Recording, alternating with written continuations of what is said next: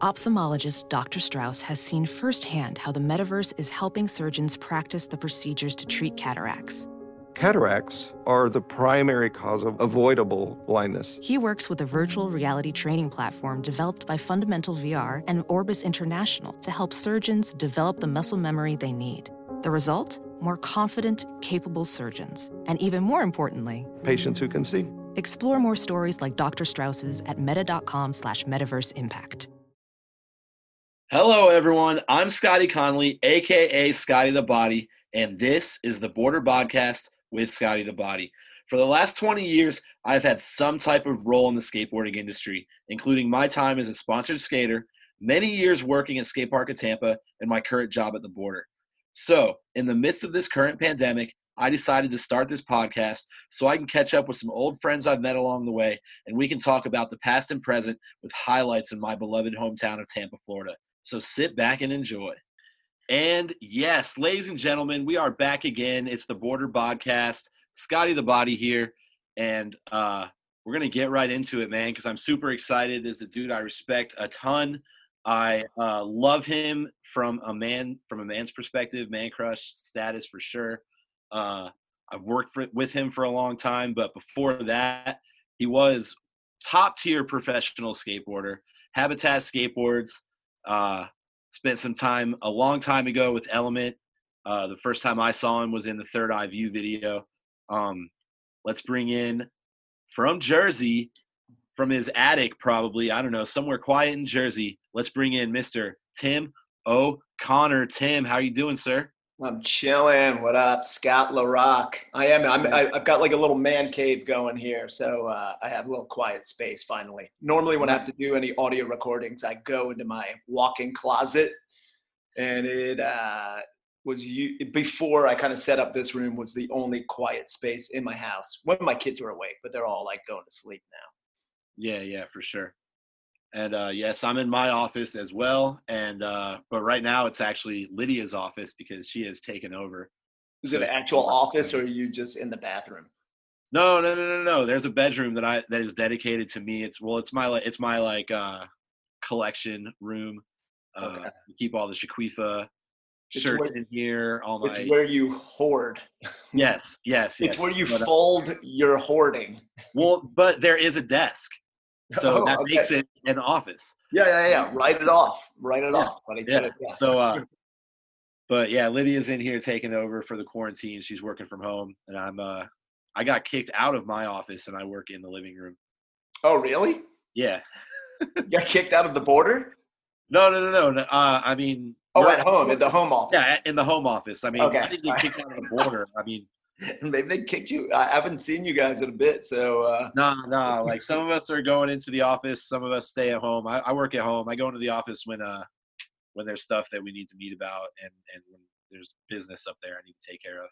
Not a good deal. But yeah, it's nice to be home with the doggos and eating lunch at home and all that good stuff. I like eating at home. Yeah.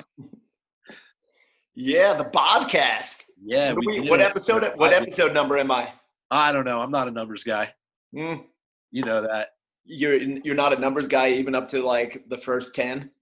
It's around 10. I quit counting because I decided that nobody's like, yo, did you check out episode number 9? They're like, yo, did you check out the Tim O'Connor episode? They will, as long as you're consistent. Yeah, they will. Tim O'Connor episode. We've been dropping them once every 2 weeks. And been keeping it pretty consistent. So thank you. Good deal. For joining us. It's 10 o'clock on a Thursday night. And, in the year 2000 COVID. Oh, my gosh. So you're in Jersey. Mm-hmm. You were always a Jersey boy? Like you were born in Jersey, right? Born in New York, but grew up in New Jersey. Moved around a bunch, but ended up back here. And I'm not really sure why I live here anymore. It kind of sucks. I should have moved long ago. When everybody else moved to California, I thought I was keeping it real or something by staying in New Jersey on the East Coast. I don't know what the hell I was thinking. It sucks. The cold weather is going to be coming soon enough, and I already want out of here. So, I have no pride in where I'm from. All those people that are like, the circumstance of birth and are super proud of where they're from, fuck them. Who gives a shit? I want out of here. I want to be somewhere better. A tropical beach forevermore. Well, I heard Florida's nice. It is. Certain parts where you're at, not so much. Yeah, there's some nice spots, man. You can make a nice life here for yourself. For sure. Now, people like to shit on Florida, but there's some good spots there for sure. Whatever you own in Jersey, you can sell and buy double that here. Dude, everybody's putting their places up for sale around me, and places I thought would never sell are just selling like hotcakes right now. So like around my area, I live close to New York City. Yeah. Everybody is leaving New York and all the surrounding cities like Jersey City, and they're looking to be in the suburbs and stuff. You know, the combo of working remotely and just wanting to be out of an environment where you don't have any like a yard, any sort of property or anything like that. So everything's selling around here. So, dude, I should put my house on the market. We'll see. That might be something I do fairly soon. Oh, well, there you go.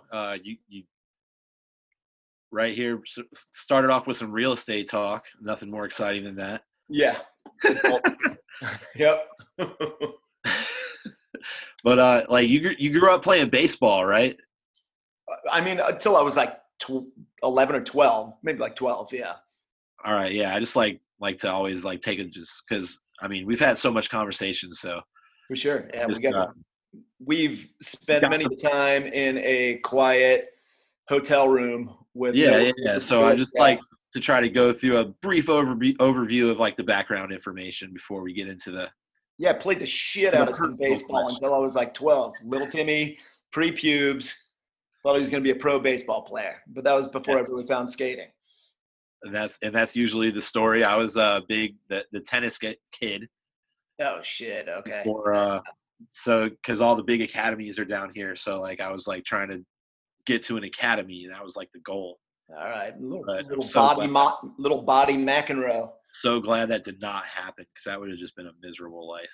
Really? Would it have been? Living in like country clubs? No, like the academy kid, like I would have been living at a school like that. I'm like, okay. I read the book Infinite Jest. Training, where there's a lot of a big portion of that book is based out of the tennis academy and stuff. Okay, the autobiography of Andre Agassi. Okay, so you read that? I did, yeah. I read that as well. It's really good, and it's exactly how he describes it, like growing up in junior tennis, like the pressure and all that stuff. Like it was pretty gnarly. You know what? You were talking about baseball a minute ago, and my kid is 9 years old, my oldest kid. Oh, yeah, and he's playing baseball now. Playing the shit out of some baseball, but all that stuff, like the way those sports are, makes me realize how much more I really am glad that I chose skating. But because that stuff, you know, tennis is that same way, that it's so specialized.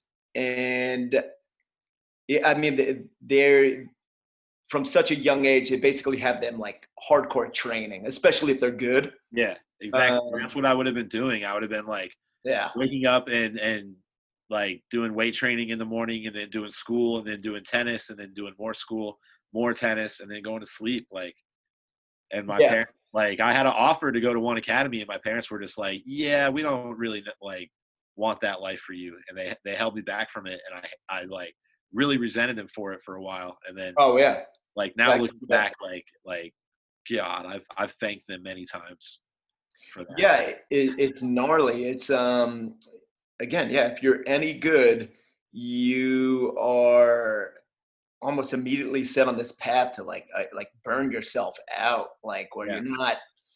You know, I mean, the idea in your head when you're younger is playing sports is maybe an escape from the rest of life and everything. It's just fun. And I mean, now that they have figured everything out and you know, it's baseball and all like the sabermetrics and everything like that. It's science.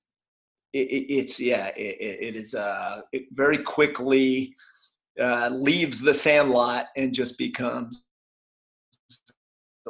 like training like Ivan Drago in Rocky IV. Yeah, it's a lot. All right. So, dude, I remember you telling me that like Pancho Moeller like lived with you and your family for a while. Yeah, he did. We had our own personal mascot. Dude, how does that happen?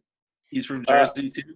He lived all over the place. He lived in California. He was born in Chile, and then he lived all over the place. But right before he moved to New Jersey, he had lived in California, in Southern California. And me and a couple of my friends were just hanging out at the skate shop in my hometown, Morristown, New Jersey. And we just see this little person hanging out in the skate shop. We're like, whoa, check out that dude. I mean, you see a little person, you're going to look, just what it is. And he had like a skate shirt on. We're like, whoa, a little dude that skates. What the hell, sick. So we went right around the corner from the skate shop, went to skate the train station in Morristown, which was like kind of like our mecca in our little town. Yeah, the meetup spot. Yeah. So Pancho follows us up there. We didn't know his name yet. And then we're all skating this little flight of stairs there. And then Pancho just cruises through and like just boom, blasts like a switch heel flip down these stairs. And we're like, whoa, what the it was like 1992. So doing that down like even like a small flight of stairs was crazy. And we're like, whoa, what? He just did it first try. Then he cruises back up, does like a back 360 down the stairs. We're tripping out because like, I mean, that would have been good for anybody. But then seeing a little dude do it, I was like, we didn't have the internet back then. I didn't know things like this could exist. I was like, I thought every little person was famous in a movie, was like in Willow. And but he came out, was ripping, and we were like, yeah. Me and my friends were screaming like, yo, you're the illest. And we found out his name. He said he was Pancho. We're like, your name's dope. And immediately we were all instant boys. Well, that's how it was back then. Yeah. You're like, you skate, I skate, we're friends. That's it. Game on. So we just started skating with him every day. And then, like I was saying, his family had moved all over the place. Was in California right before they were in New Jersey. And they weren't in New Jersey that long before they were moving out and going to Puerto Rico.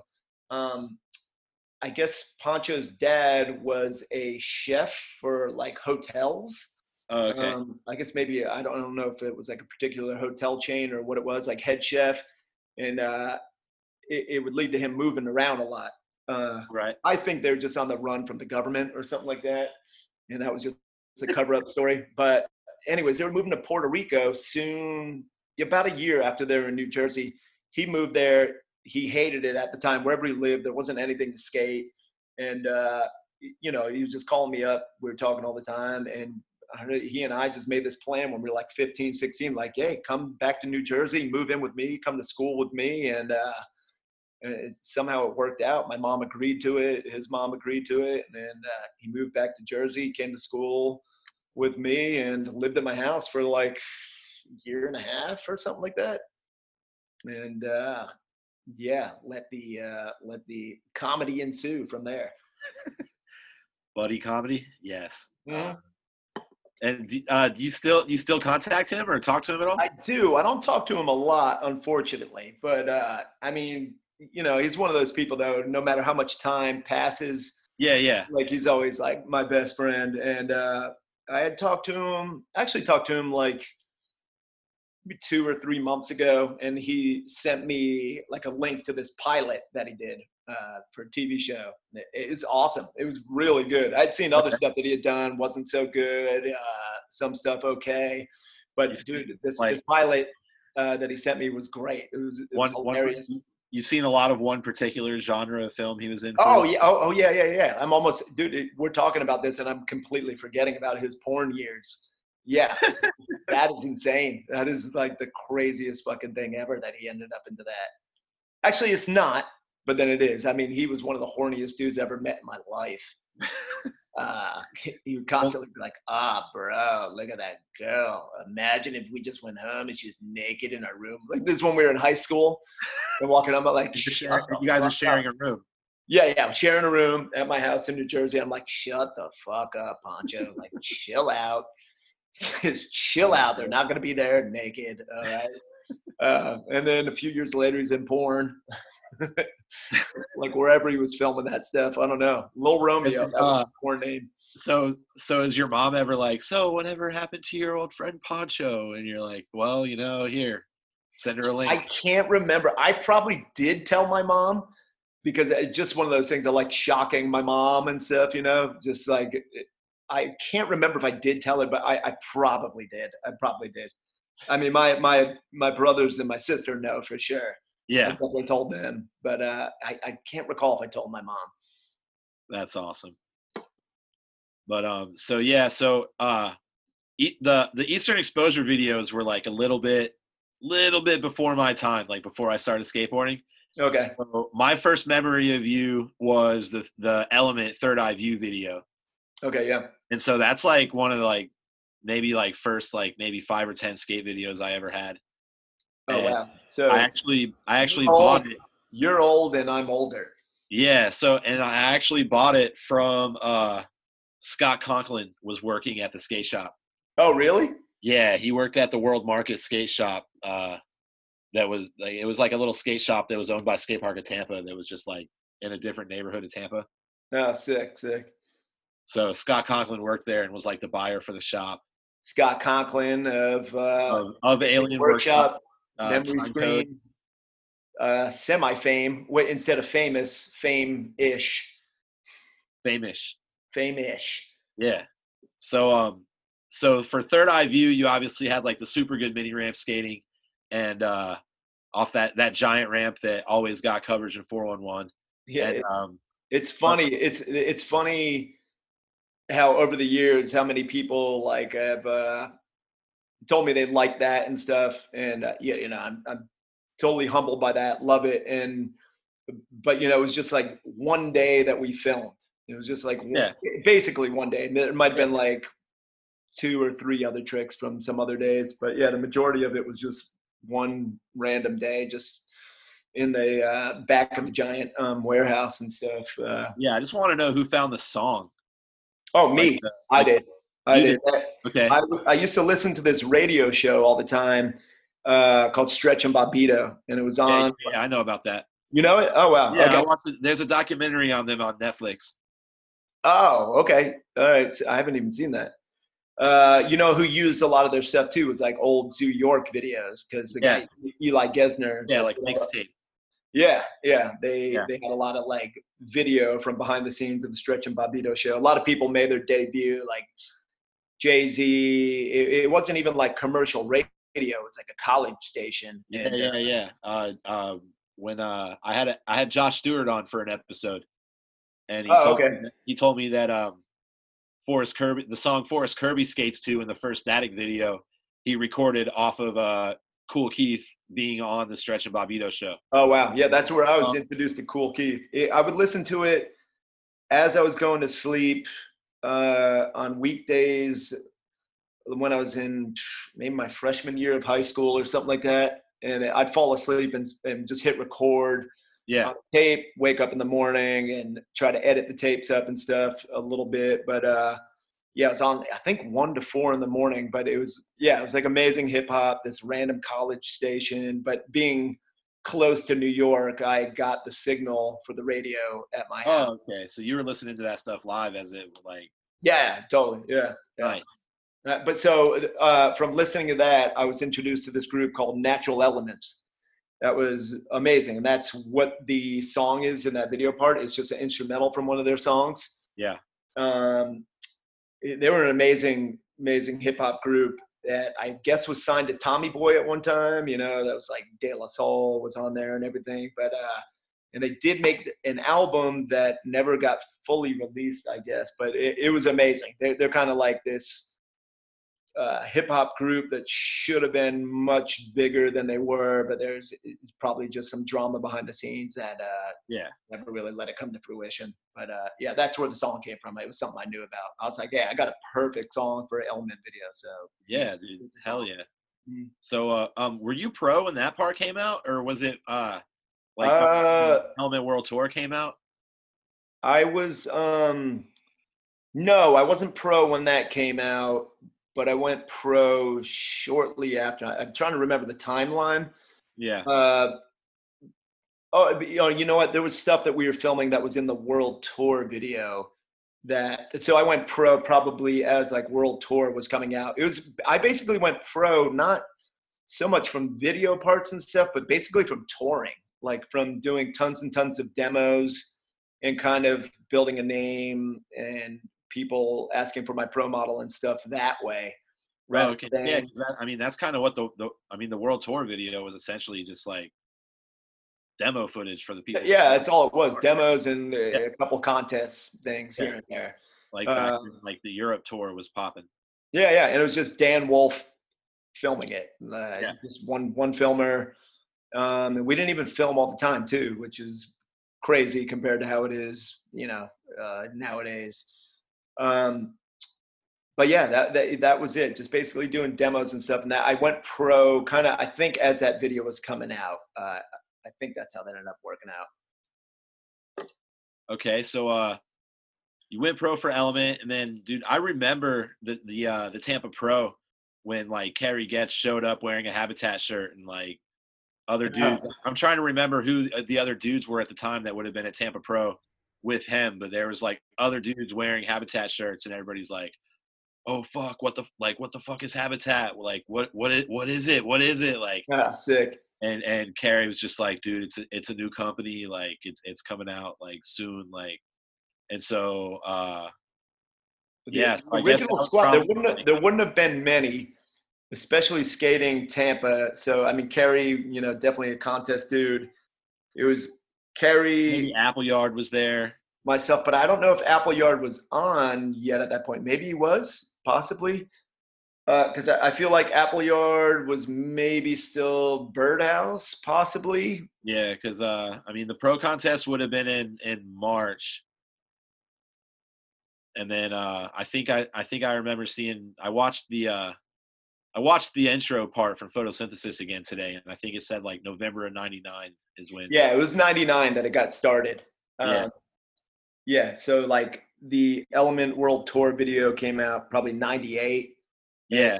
Already like early '99, I was like ready to quit Element, and Habitat was forming. So yeah, I was definitely on them on '99. I Boards maybe came out in 2000 or something. Yeah. I don't remember exactly, but all kind of roughly that timeline. And man, like I just remember going, like we did like we always did premieres of like videos at the time at the skate park of Tampa. And so we had a big projector screen and a huge white wall to do video premieres on. And so we did a Photosynthesis premiere there. And I just remember like just being fucking blown away by it. And like, dude, to this day, it's still my favorite video of all time. One of the main reasons is that Habitat intro section. Just like the Mr. Dibbs beats are so fucking good. Oh, that was sick. I love that they did that.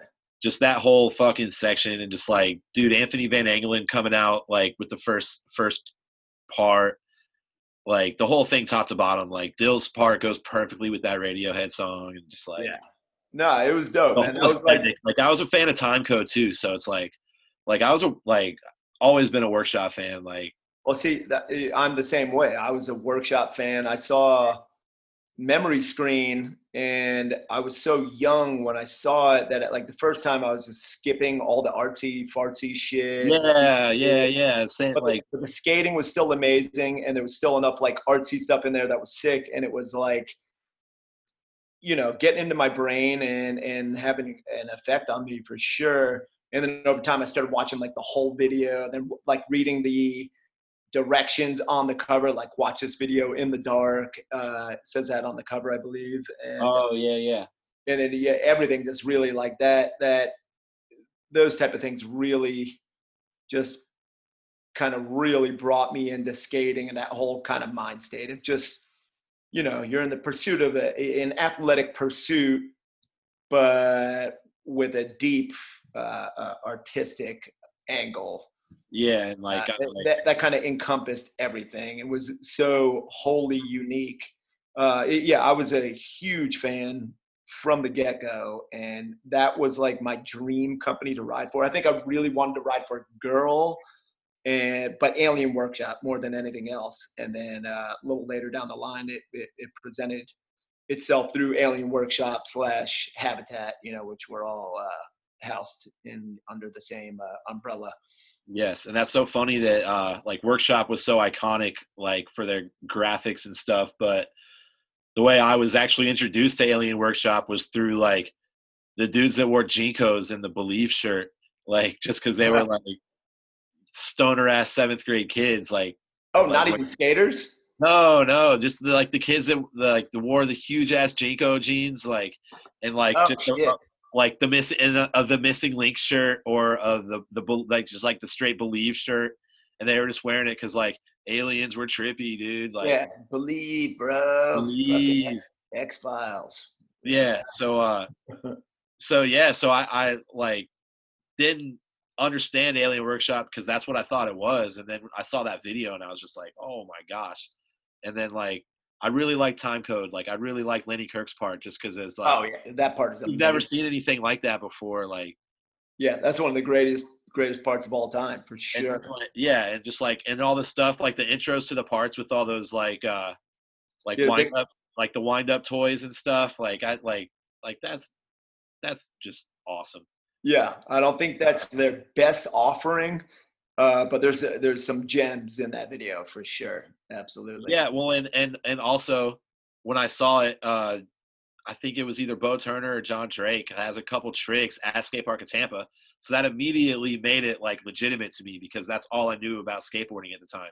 Yeah, there was Tampa. Probably something. I wonder how people on the West Coast felt about it at that time. If they were so as intrigued as maybe we were, being not in the eye of the storm, as it were, but like I think there was something about seeing that stuff, those spots in Ohio and everything that you could maybe relate to a little bit more. There had to be something there that was I wasn't aware of at the time, that amazing skating at spots that looked like spots I was skating, the shitty parking lot I was skating in. And so, like I said, like the reason, like I love that video, the Habitat intro section. Like you gave me a actual photosynthesis T-shirt a couple years back. Oh yeah. And so I just wanted to like make sure you knew that shit is real special to me because that really is my favorite. Sorry about the ring around the collar on it, dude. I don't even care. I've worn it once. Like I wear it when I like I wore it to a skate trivia night. Sick. Perfect. I wore it to that, and I was just like, yeah, that's right, bitch. And then like that's a sick one. Unfortunately, maybe we need to remake some of those because those shirts fit like a fucking SpongeBob SquarePants shirt. They're fucking like cardboard, just fucking no fit whatsoever. Shirt technology has come a long way. And were you like living in Philly at all during this time, like filming? Yeah, I did. I lived in Philly for like a year and a half there or something. I mean, I would stay in Philly all the time with like Ryan G. First with like Ricky Oyola, then a lot with Ryan G. And Dan Wolf. And then during like the Habitat years, I had a place in Philly with it was me, Brian Wenning, Rob Pluhowski and his girlfriend, who's his wife now. Do you talk to Rob Pluhowski at all? No, I don't think like anybody does really. What does he do? He does some sort of woodworking. I know he makes like furniture of some sort. I don't know. He does like specialize. And then Anthony Papalardo are in business together. No, I don't think Papalardo is doing any of that stuff. I'm not really sure what Papalardo is up to. He's a mysterious dude. Okay. I know he was like making little benches and stuff at one point, but I don't know if he continued. The benches, the furniture. Yeah, like Rob Pluhowski, I know apprenticed and got like proper training in that field. I think Papalardo was just kind of messing around with it and whatnot, but I don't know that he really went that route. I think he was just messing around with it, and I don't think he went beyond that. But yeah, that's like Rob Pluhowski's that's his gig nowadays as far as I know. And has anybody heard from Pat Corcoran? I haven't. I don't know what he's up to. I don't know. hopefully it's good, but just knowing that kid and where he was living, if he was going down the route that most people around him were going down, probably not doing great. Okay. But Well, shit, I have no idea. I have no clue. all There's right. got to be somebody in Philly that has the finger on the pulse of all things Pat Corcoran. Okay. But Well, I don't know. I was asking you about you living in Philly because like one of my favorite lines ever at Love was your line with the high speed nollie varial flip and then the varial flip up and then the Oh, back thanks, man. fakie 5-0 frontside half cab out. Oh, that's funny. Thank you. But it's funny because I was actually trying to film a different line. Uh, I did film the line, but I never landed it good. Where I, instead of doing that back 180 fakie 5-0 front half cab out, I was doing a backside flip fakie nose grind. Okay. And I think like me, I did it a couple times just sketchy, but I think that ended up in something, maybe an on video or something. Okay. Yeah, I just one time just threw in the back 180 fakie 5-0 back to forward and Yeah. whatever. That was the one we ended up using. Nice. Yeah, it was cool. Speaking, you're talking about that on video. It was cool because me and my family went on a vacation to Philly once, and we were staying in a hotel. And from our room, we were overlooking Love Park, and Oh, right there. kids are skating and stuff. And I'm like, hey, mom, dad, check this out. And I put like that little love story on documentary on, and they Oh, watched. it was during that time, like after that had happened. Uh, yeah, I mean, this is probably like 5 or 6 years ago that I was on this trip with my parents.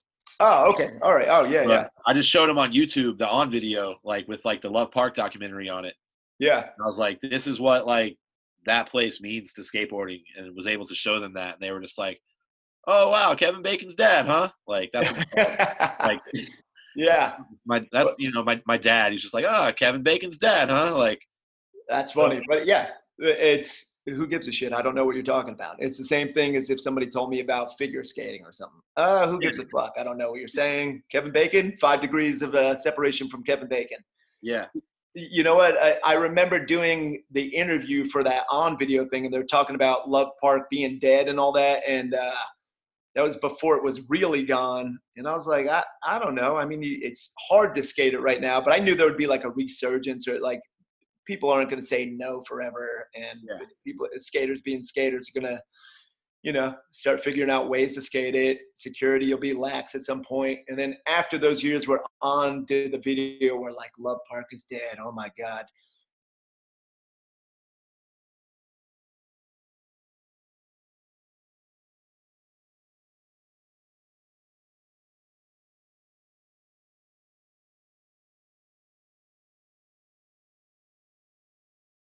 They leveled the place and redid it completely.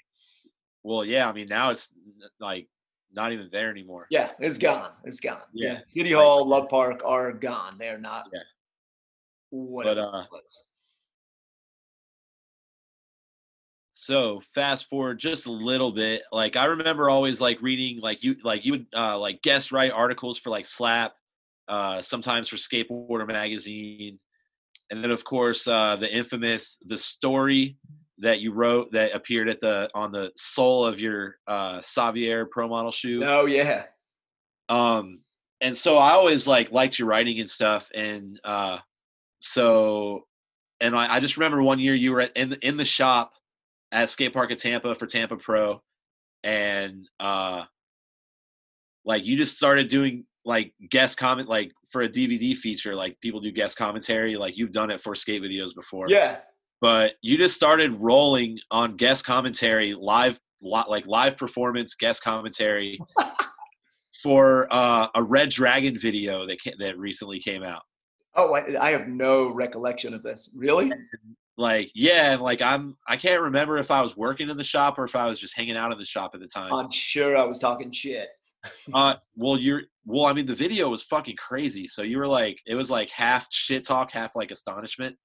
Oh yeah, those fuckers. I mean, because they were jumping down gnarly rails at. Yeah, like Paul Macnow had the last part, and I just remember like so.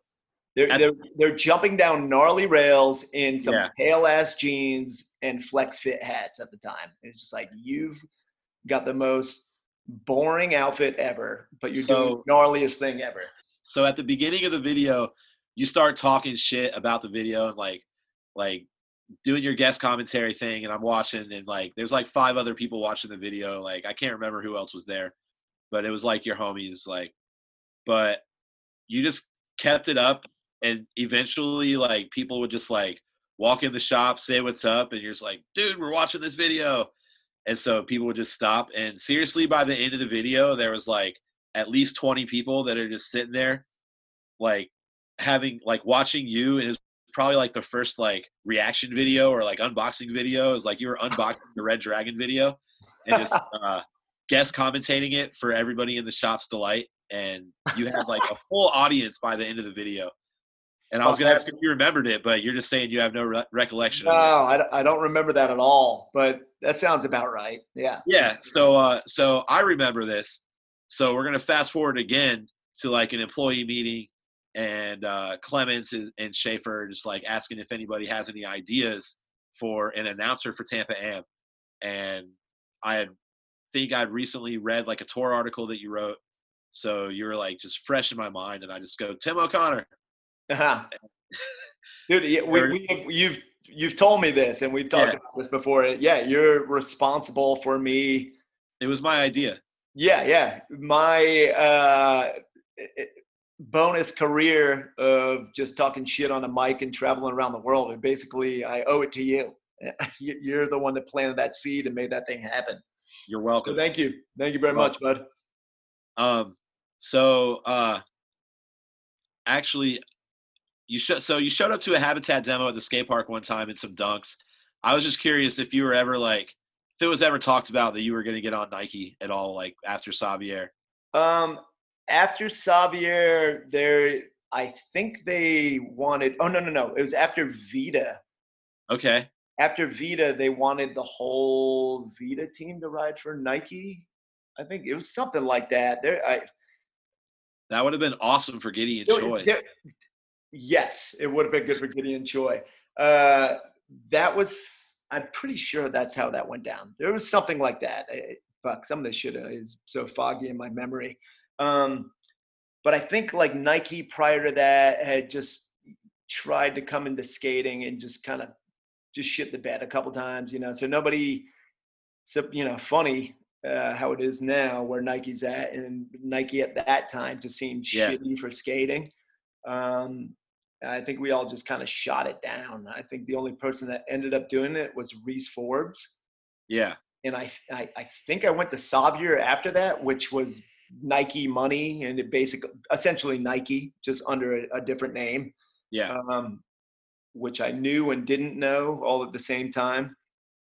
So yeah, but I ended up getting like Nike shoes and stuff here and there.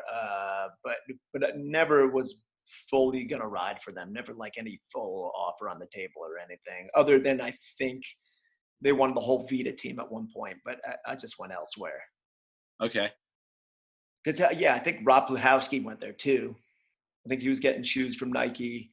So I think Rob and Reese took him up on it, and then Reese kind of went a little further with that whole deal.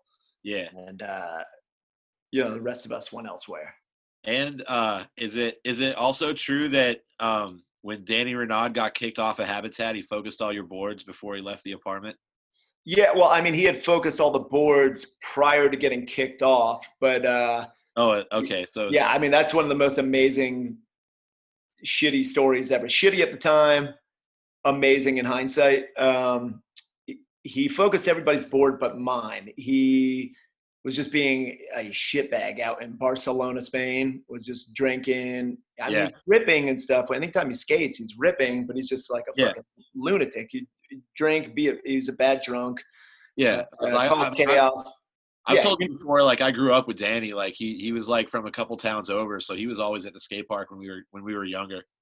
Yeah, he would just get into shit. Was just always causing some shit, and like I've told you the story where I showed up. My mom was dropping me off at the skate park one time, and Uh-huh. Renaud was just standing out front smoking a cigarette at like 13 years old, 12 years, like 14 years old or something. And before I get out of the car, my mom looks at me and she's like, you see that kid over there smoking a cigarette? Like, if I ever catch you hanging out with this kid while you're hanging out here, I'll never take you back. And I'm just like, oh my gosh, okay. Yeah. So I wasn't allowed to hang out with Danny Renaud. I did anyway. Like, you couldn't avoid people at the skate park. Like, no, not at all. That's amazing to see him at that age smoking a cigarette outside. Like nowadays, it would be a shit storm. Oh yeah. Then it was still like, Jesus Christ, that kid's a shitbag. But like, yeah. Well, I mean, you go like back then. You go to a skate park on like a Saturday, and and Saturday was the busy day, and there was like 10 people there skating. Yeah. I was like, whoa! Like you go there on a Tuesday, and like sometimes you have the whole place to yourself. Oh my God, fucking skating. What a weird choice of life. But anyway, I'll get back to Danny anyway in that story. He was getting sent home early from Barcelona, Spain, just being a shitbag, basically. Yeah. They like woke him up early in the morning. They're like, hey, we got you a ticket. You're going fucking home. Get up, get your shit together, and I'm taking you to the airport. Team manager, Tony Heights, was taking him to the airport, taking a cab with him, and then coming back.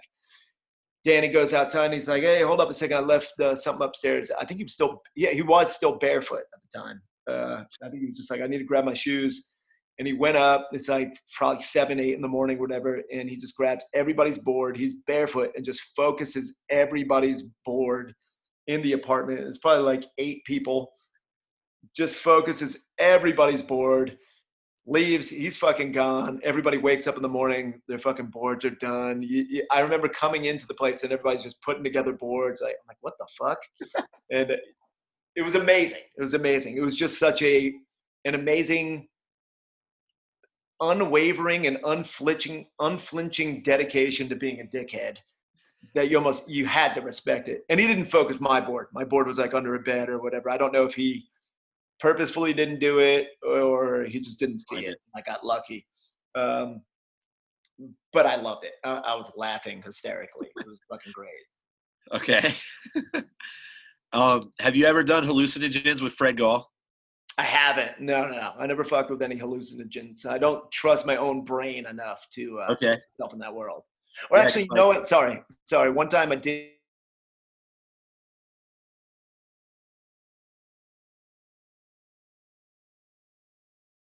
I just went to sleep, so it didn't work. But that's the only time ever. Okay. I did in Copenhagen. It was pretty awesome. Oh, you did? I said the only time I would have done it would probably be with Fred, and maybe I should have. But no, I did not, unfortunately. He's good at drugs. Fred was good at drugs. Like our first day in Copenhagen, we showed up to the what is it, Wonderland Bowl? Yes. And Evan Smith was like, dude, I just cashed my shoe check and spent it all on mushrooms for my birthday. I just want everyone to trip. And I'm just like, woo, good choice with your money. But he's another guy that's good at drugs. Yeah. He's happy as fuck. So he's never going to go down some dark hole in his mind or whatever, which is that's the type of place you want to be in if you do that stuff. For sure. But yeah, so like I said a little bit earlier, I essentially got you your second career as an announcer. You did. You absolutely ushered. What are some things that you remember from judging Tampa Ams? Like, do you remember like any one particular skater that maybe didn't make it but always stuck out to you, or like they all meshed together as one? A lot of them meshed together. I know that you've announced Tampa Am in the past, and like what they figured out after was to kind of do the jam format where more people are skating. Yeah. Rather than sitting through 2 runs for fucking 9,000 skaters, or it's those days were painstaking. It's painstaking. They were brutal. Yeah, and I know you fell asleep on the mic, like literally fell asleep. It happened, which is amazing, but it's shocking. But I totally understand. Yeah, totally understand. Thank you. Clement still hasn't forgiven me.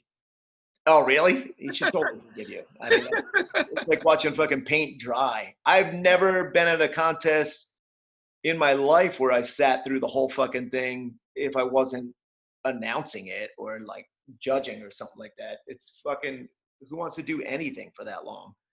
Okay. But as far as remembering anybody's run, fuck, it's hard to remember. I remember one kid, I was making fun of Xavier. I can't remember why. I think they had like maybe fucked us over or something at the time. I don't even recall, but I was probably just talking tons of shit on Xavier. Kid rode for them and just took it personal, like I was talking shit about him.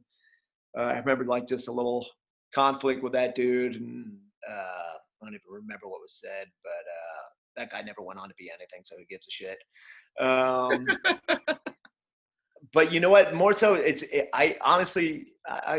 hard to remember any of that stuff. But you end up meeting people later in life that just weren't they weren't a name at that point in skating, so you didn't know them. But they're like, hey, I remember doing my contest run, and you were saying this. I was like, oh shit, that was you. Or I didn't remember it, but like, oh fuck, like it's pretty funny. I get that sometimes too from when I was announcing like all those Damn Am contests, like. Yeah. All those kids fucking remember, man. And like now all those kids are like Figgy and like Marius and Wes Kramer and like kids like, and they're like, dude, I remember when you announced my run, man. And you were skating the contest. Like, oh, that's it. Yeah, so, they went on to be the who's who of skateboarding. Yeah, exactly. And like people like, I don't know, when they ask me like, so you never went pro, huh? And I was like, nah, but I skated with the people that went pro. Like, there you go. I'm pro adjacent. Yeah. Like, yes. I was like a finger tip away from greatness. You've lived the life of a pro skateboarder. You know what it is. So nothing different. You missed out on nothing. Yeah. So you couldn't remember anything that particularly stuck out as being awesome. How about something maybe that was terrible? Like, there's a fucking lot of terrible. My God, a lot of terrible. And so, but you do remember that you actually did announce all of my runs in Tampa Am. Yeah, I do remember you skating. I can't remember the run in particular, but I remember being psyched watching you skate. That was probably one of the things that like juiced me up when I'm on the mic. Like, you know, there's lulls all over the place, and then you'd be in there to get me psyched up because you're always just having fun with it. Fun dude to watch and everything. Yeah, I was just always trying to bring something different to the table. You did, Scotty. You absolutely did.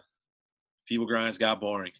And oh my God, feeble grinds. And I wasn't even that good at feeble grinds, so I had to figure something else out. The years that I announced, like Tampa Am, and for some reason, every kid was doing nollie big spins. I don't know why. I don't know what the fuck. Oh, dude, there's always a couple tricks that are the vogue tricks for the. Like tricks are trending at a certain point. It's weird. Yeah. And then you do like the Am. The year of like the front the crail slide. Oh, the crail slide. Yeah, there'd be the Am shuffle, the like crooked grind back lip thing, but it wasn't quite a crooked grind, just like a little nose grind bonk. Yeah, you're talking about the Am shuffle was the front board body varial to board slide. Oh yeah, that too. Oh God, that was never good. It was never good. So like, there's always those tricks that somehow just like are the contest tricks, but. Yeah. I don't really know. Yeah, I'm not gonna do those. Yeah, skateboarding's better now for the most part. Trending tricks are not a good idea. So here's a dude, how was it like being in like the I mean, I even hate to say it like this, but like the Bam Margera posse, like that entourage, like in Bam's entourage, like why do you hate saying it like that? It was great. It was awesome. All right, cool. Dude, well, first of all, Bam, he rules. No matter what, like whatever he's gone through, his ups and downs, and like being so famous that you want to hate on him and stuff. Dude, he's like the best dude, heart of gold. Yeah. You know, I've been with that dude since he was just, you know, a skate rat, and we bonded on that level at a young age. And then And then, later on, him being famous as shit and him just taking me everywhere. Like, Tim, come on over to this party. I'm on like a skate trip and we're both in Miami at the same time. He's like, come over to this hotel. There's a party going on. Come hang out.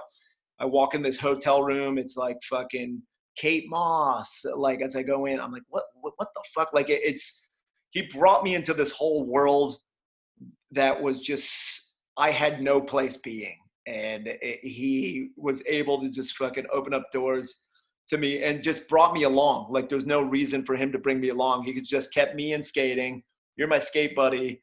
But then would just bring Hollywood into my front door as well. Amazing. It's incredible. And basically nobody gets to experience stuff like that. It's awesome. Yeah. And it was always cool, like, when you guys would just have like random appearances in the middle of like regular MTV shit, like skating at like I remember one time you were skating a mini ramp in the middle of Times Square in a thong. Oh, you got a good memory. Yeah. For like an MTV awards show pre-show. Damn, you were fucking good. That was really random that we did that thing. I think that was prior to Bam having Viva La Bam. Yeah. Like, I remember watching it live. Holy shit. God damn, that's crazy that you saw that. I don't even know if there's video evidence of that anywhere nowadays, but that was, prior to Viva La Bam being on, and I was going to be like one of the main guys on the show. And he and I hosted this like video music awards, like clip show or something like that. Cause it was like the VMAs were going to come on. Yeah. In the next like month or so, and they were doing all these, hype up shows, and that was both hyping up Bam and then hyping up the Video Music Awards and everything at the time. So yeah, that's how that came about. And that was random. I can't believe that you saw that and remember it. Well, and then also just like random stuff with Bam, like you had the random game show on TBS, like maybe 5-6 years ago. Yeah, that was pretty fun to do, but the show was fucking terrible. It was horrible. Yeah, I'll be honest. I told you before I tried to watch it and it was just like, yeah, dude, I was on it and I would turn it on to watch it and turn it off. like I'm on it and I turn it off. It was bad. I put it on it in the other room so it could be on and you could get ratings. Get the ratings, yeah. But I was watching I was watching something else in the living room. That's a surefire sign that if you know the guy on the show and you can't watch it, that ain't gonna happen. That ain't gonna happen.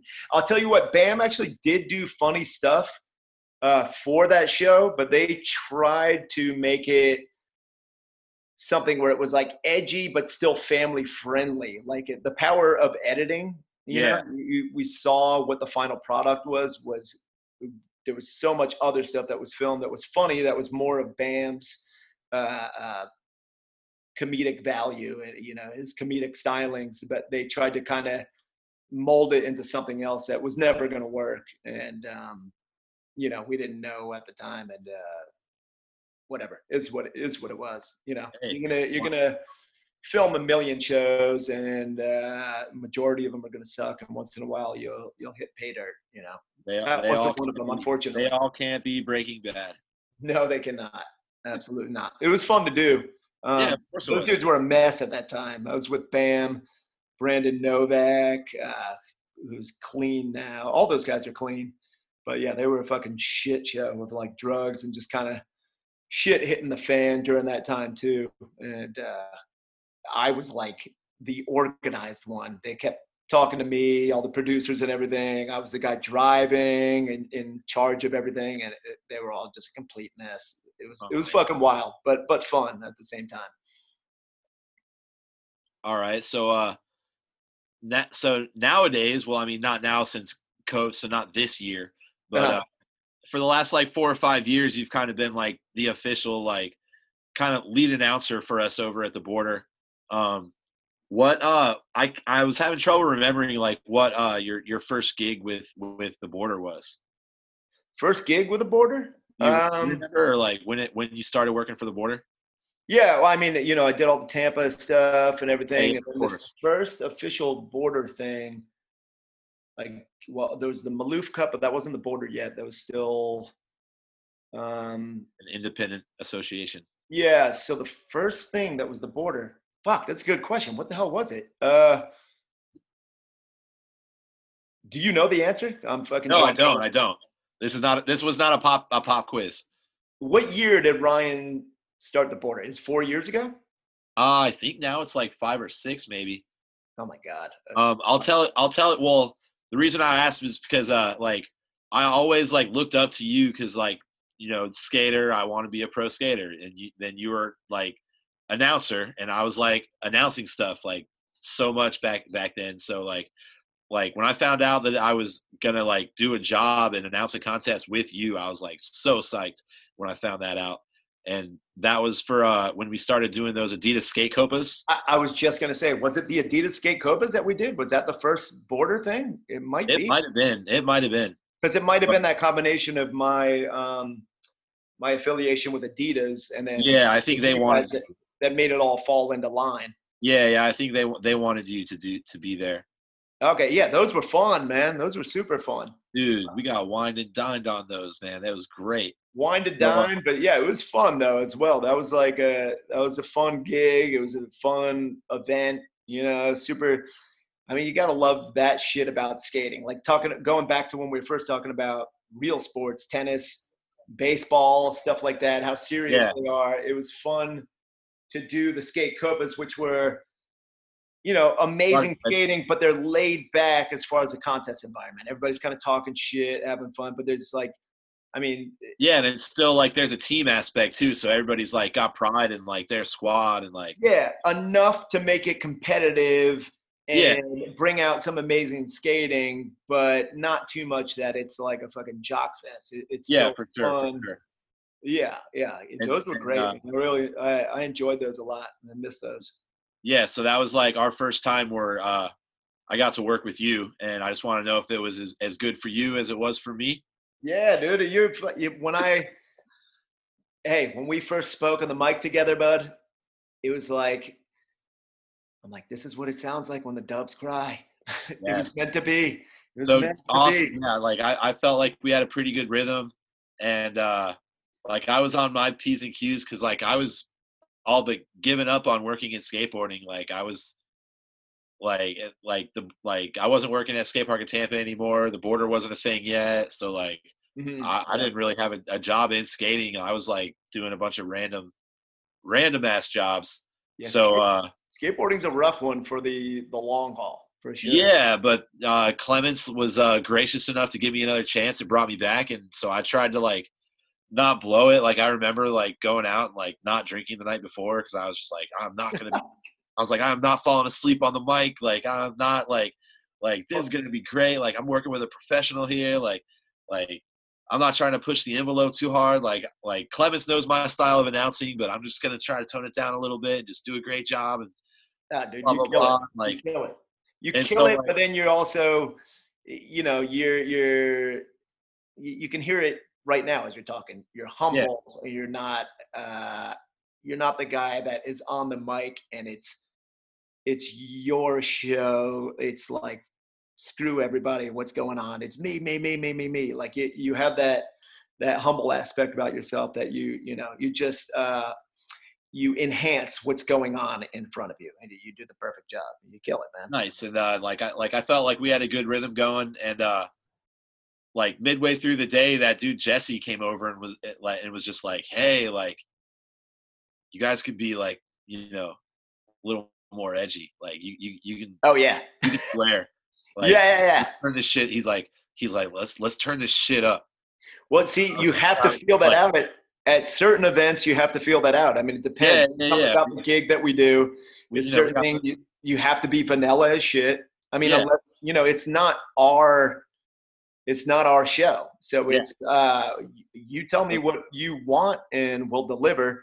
So you have to walk that fine line. Like, am I being vanilla and being edgy as in like what we could put on primetime TV, or can we go all out,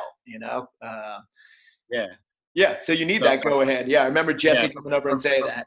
From that moment, I remember like me and you just kind of looked at each other and we were like, all right. Like, he's like, dude, like, all right, let's ruin these kids, but not like ruin them, but ruin them in good fun. Like, I mean, that's what you're supposed to do. All right. Watching a whole skateboard contest can be amazing and boring all at the same time. You Well, know, it's just like Copenhagen. You could really just say whatever the hell you want on the microphone. yeah, you could that. There's nothing like Copenhagen. That is its own beast in of itself. You can Yeah. do anything. And- I could probably be butt naked on the mic. Yeah, of course. Even though there's a full family with single digit kids in the family hanging out watching, like a little 6-year-old with a little red balloon, like Papa. And, Why is he naked? They mom got the just outdoor made up urinals there where you're just pissing in front of it's crazy. There's nothing like that place. And Well, the mom will just take it as an opportunity to give a free lesson in anatomy. there you go. Yes. Which is, another thing, like, you want to talk about people truly better than us. They are. Whatever is going on in that society, they are a more evolved species. Think of all the stuff in Copenhagen. For anybody out there that hasn't been to the Copenhagen Open, I would say go there, but I don't want too many of you to go there and ruin the experience, because it can only be so many before that bubble bursts. Yeah. But it's an incredible experience to have that many people together, mostly all drunk, having fun, and then there's no fights. Nobody's robbed. People lose their wallet. The wallet gets returned to them somehow through some magical karma of some sort that is going on there. I don't know. It's amazing. It is. Boards were getting returned to them at spots like a couple days after they lost. Like, I remember Fred. Happened to Fred Gall, yeah. I shared a hotel room with Fred Gall in Copenhagen. Oh fuck! That is the worst room to ever have been in for anybody but either of you guys. Did his snoring fuck up your snoring? I don't know. I don't remember. Okay, well that's good then. Like, I was drinking a lot in Copenhagen, and I don't drink too much. So you know that. Like, I don't really drink too much. So yeah, you rarely. I felt like I was being a pussy by not drinking when every single spot you went to, somebody hands you a 4-pack. It's insane. Yeah. And it's just like, okay, I guess we're drinking. Like, dude, I always have to go on like a cleanse and a fast after Copenhagen. It wreaks havoc on my body. I am just destroyed after that. Never drank like that in my life. I've never woken up, eaten breakfast, and then boom, 24-pack in my. I'm what? And free, all free. Yeah, of course. Like, all right, here we go, and you just start saucing it up all day. You just gotta drink just enough to be in the vibe, but not overdo it so that you're not fully out of your mind and just speaking gibberish. Yes. So like we said earlier, now we have traveled the 7 continents, or I'm sorry, 6 of the 7 continents together. Yeah. We've been roommates in foreign lands, eating the most opulent meals available. It's true. I heard you snore in the 4 corners of the earth. So, well, this is just some advice for me because of my impending nuptials and eventual procreation. I got your wedding invite. I was just filling it out earlier today. Well, nice. I know. I invited some people, not really expecting them to actually come just because of the situation, but I just wanted to let some people know that I was thinking about them. Hey, not non-COVID times, we're all there. Yeah, I know. I know. 100%. I know how it is. You just said you haven't left your town since February, so. Dude, I have. I've left the town, but like not far. And so, how do you with the travel schedule that's involved with announcing all these contests now, and then so how do you juggle being a family man and stuff like that? But it's hard, man. I get a lot of shit from wifey for it. It's like certain things I have to run it through her. Got to run it through the filter. She says no, I'm shut down for the most part. But she likes it because it makes me happy to be part of something that I've loved. For sure. I have to have loved it to get to that certain level and be involved in it and that much in your life. So, it's balance and leverage. So it's one of those things. I get to go do my thing for a little bit, go have some beers with friends in another city, go watch amazing skating. And we're able to work it out. Her office is only like a mile from our house. So it's super close. She can always go pick the kids up at school. Mother-in-law is close by. She'll watch the kids. My sister-in-law, brother-in-law. So we have a lot of family in the area and everything. So we're able to balance it through that, having a lot of family in the area and everything. Well, that's probably one of the reasons why you haven't left. Yes, that is one of the reasons. But people are moving out, so yeah, the incentive to be in this area is quickly fleeting. And so how's your role as the family man changed since COVID? Like, is your wife still going into the office, or is she working at home? She is. She's at the office. She wasn't at first. She was working at home, but too hard with kids. Like they'll just be knocking down the door and coming at her. So she goes into the office, and dude, for this, I've mostly been at home a bunch, but than I've been at home now longer than I ever have since I was, I don't know, 16, 17 or something like that. Dude, that's insane. This is the longest I've been in basically one place since then. But yeah, so I've been around for that, and she's at the office, and that's it, man. Just, doing what everybody's doing. Working remotely as much as we can, going to the office when you have to, and then going nuts from fucking homeschooling and shit like everybody else. So you just been running super dad role? Dude, full super dad. You're home. Wednesdays are COVID Wednesdays at my house. We have my kid, two of his fucking nerdy ass friends that come over, and they all do virtual schooling together. Okay. I helped my other kid that just turned 6 the other day with his first grade online schooling. The other ones, the other kids are nerds, so they're basically self-sufficient. My younger kid, I basically have to hover over him, just fucking wrangle him in, just fucking slap him in the back of the head, make sure he's just jumping back into the screen and paying attention, actually learning something. Dude, if you have a work schedule where you can't really be there for your kids, or you're just like half paying attention, your kids are going to be fucking idiots when this is all done. Oh, jeez. The homeschooling thing is a fucking joke, dude. It is ridiculous. There's very few places that are pulling it off respectively. Yeah. Mostly you're just homeschooling, you're the teacher, and you've now just taken on this new full-time gig out of nowhere. Yeah, and for the last 5 years, I've been telling my lady, like, is this really the world you want to bring a child into right now? Like, because I was always like trying to argue with children, and now more than ever, the argument actually is getting pretty legitimate. It is beyond legitimate. Holy shit! Is it really the world? Like, come on, like, dude, this is I mean, I was out of the kid game for a bit before this, but holy fuck, I just slammed my nuts in the car door just a couple extra times just to make sure.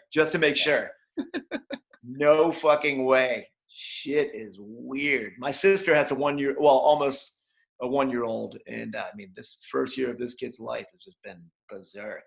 Obviously, the kid isn't going to remember any of it, but it's definitely got my sister shook as to what the impending future holds. Yeah, one of my best, most bestest friends just had a kid a week ago.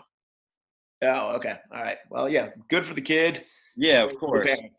Yeah. He doesn't know anything, won't remember it. Scary for the parents. Yeah, it's a scary world right now, man. Like, I don't know what's going on. I don't know what to believe. I don't know. This just in, nobody does. Yeah. And so I don't watch any of it. I don't subscribe to any of it. You don't subscribe to anything that's happening? Oh, no. I believe that like COVID is real. I don't. Okay, yeah. I didn't know if that's what we were getting. No. I'm sorry. I don't subscribe to the belief in either side. Like, I'm not like, I don't believe this and not believe this, and like I'm not like hey man, case by case basis. Like, I'm just not paying attention to it. Like, I believe it exists, and I'm being as careful as I can. Oh, yeah. And like, like, no, only take in as much basic around the way information as you need. Otherwise, you will be overwhelmed. Yeah, exactly. It's like too much information that it gets dangerous if there's that much information out there. I am the same way. I honestly, Don't even know what's going on in the news or anything. I don't look at anything. Yeah, because like when you have 5 different like news sources telling you like maybe 3.5 different things. Yeah, it's a fucking mess. That's where everybody's at right now. There's too much information, so it's worse than no information. Nobody knows what to believe. That's kind of the problem that we're at right now, and very few people know how to do any. You basically have to become a professional researcher and vet things on your own now, rather than having a go-to universal truth, platform for universal truth. You can't make an immediate judgment on anything. You got to wait a while, wait till all the facts kind of come out, and then wait even longer beyond that to find out a little more evidence, and then maybe form an opinion. If you do anything before that, you're a fucking idiot. Yeah. So yeah, I try not to pay attention to it. I just try to be as careful as I can and just like be respectful to other humans, which is what you should be doing anyway. Which most people do in general. Yeah. As shitty as people think things are, it's not that bad. People are good for the most part. Okay, so you said your kid has friends over for COVID Learning Wednesdays. Yes. Do like the other families and stuff, and like the other kids' dads on the baseball team, and the other parents, do they like know that you were a thing? Like, people tell me they've like Googled me all the time and everything, but where I live, skateboarding's like not a thing. So they know that. They've heard that. You hear somebody who's a professional skateboarder around here, it makes sense in California or something, Southern California, but in New Jersey and the burbs, people are like, wait, what the fuck? Like, what do you mean that you were a professional skateboarder? It's so far off the beaten path here, but enough people know that they Google me, tell me they watch some videos of me skating and stuff. So they know for sure. The kids are always like psyched about it, asking me stuff all the time. Okay. That's cool. So actually, man, I've like running down your resume. We've kind of had some similar stuff on our resume as far as being a skater, a contest announcer, a podcaster. You were kindred spirits, Scotty. You were once a pizza guy. I was, yeah. Yes, so, dude, what happened to the Tim O'Connor podcast, man? I enjoyed it. It was like one of the only I don't really listen to a whole bunch of podcasts and stuff. I was listening to yours. I listened to Chris Jericho, who is a pro wrestler. Oh, I know who he is. Yeah. Audience. Well, I know this because I've shared hotel rooms with you constantly. So I listened to glean a little bit of information from sharing all those rooms with you. Yeah, dude. I try to do. It's a lot of work, and like if you're editing it up yourself and everything, it's a lot of work. Being in New Jersey doesn't make it any easier. There's certain places that you could live that would make it a little bit easier to do. Yeah. And then chasing down skaters and stuff. I think we were talking before we were recording. It can be a pain in the ass. Skaters are flakes. Skaters that have made it to where skating is their job. Not their fault. I did the same thing probably to other interviewers and stuff. Don't value time as much and are going to be hard to pin down. So after you get to a certain point where you're beyond interviewing just your boys and your friends and you're trying to just get random people or maybe like the who's who in skateboarding at the time, it can get hard, man. And, if you're making good money from it, maybe, you make the judgment at the time if it's worth it or not. I don't know. I guess maybe my heart wasn't in it enough to just chase people down constantly. Okay. So were you like recording with people live? Like you would meet up with them and record, or were you doing like remote calls like we're doing like Zoom meeting? I did both. Certain ones will work over the phone or via like a Zoom chat that we're doing right now. But then certain ones are just better in person. Yeah. Like certain people, it depends on the person's personality. I don't know if you've gotten to this level yet. Maybe you start to figure out. I started learning how to interview people better in a relatively short amount of time. That you start knowing certain personalities that you can engage them more if you're in person, and you can kind of get them a little more comfortable, because it's a weird thing to do. Not everybody is comfortable with just opening up and talking constantly. And well, I mean, you got the golden goose of podcast guests with Gons. Yeah, he was great. And I had just mentioned that he was easy to do. Actually, he was easy to schedule a time to do it with. And he was a person that I would have had to do it in person with, for sure. He's like the perfect example of that, just because he's not somebody that's going to sit still on the phone for an hour or longer. So I went to his house in New York, in the city, and sat with him. He was just hooking up a board. I knew I couldn't have him like a mic on him. He was just moving around the room and everything like that. And so I knew that. I was like, there's no way we can do it that way. I'll just go meet up with him. And it worked great. And he was awesome, man. He was super candid, was willing to talk about anything. And, with everybody that I interview, I was like, hey, you get the last call. Like, I'll send you what I edited up, and you can take out anything. If there's anything you're questioning, we'll just take it out. I'm like, I'm not trying to have a gotcha moment. Exactly. And fuck up somebody's life because we were talking constantly, and maybe something slipped out that you might not want. And I tell every guest that. I tell every guest that before we start recording. Usually, I knew you don't mince words, and you don't care when you say shit. You stand behind it. Yeah, so I don't think I'd worry about you. But I usually tell the guests, like, hey, if you say something and you don't like the way it came out, or you don't like the way it sounded, man, just let me know. Like, we'll It's an important safety net to have in play. Like, it is a very important safety net, because just talking constantly, if you don't speak for a living, or if you're not comfortable with it, I don't know, you may just fill dead air with something you didn't mean to say, or something. Or again, you're just comfortable. You're not thinking a ton of people are going to hear this, or you don't think about the aspect that this is on permanent record. People could chime in whenever and do with it what they will. Like, it's really important to have that safety net there, and not basically prey upon people to say something stupid and go, boom, gotcha, and just, for your own benefit. Yeah, and I'm not trying to run that type of program. I want, like, people to be psyched to come on here and not have to fear for that. So yeah, no, and I think that's what you get. If people feel comfortable, that's when you'll get the best interview out of them. Exactly. Something where they open up and they're more themselves. They're not guarded, and it's just a much better atmosphere to do it that way. All right. And so you briefly worked at your mother-in-law's pizza place. I mentioned that was on both of our resumes.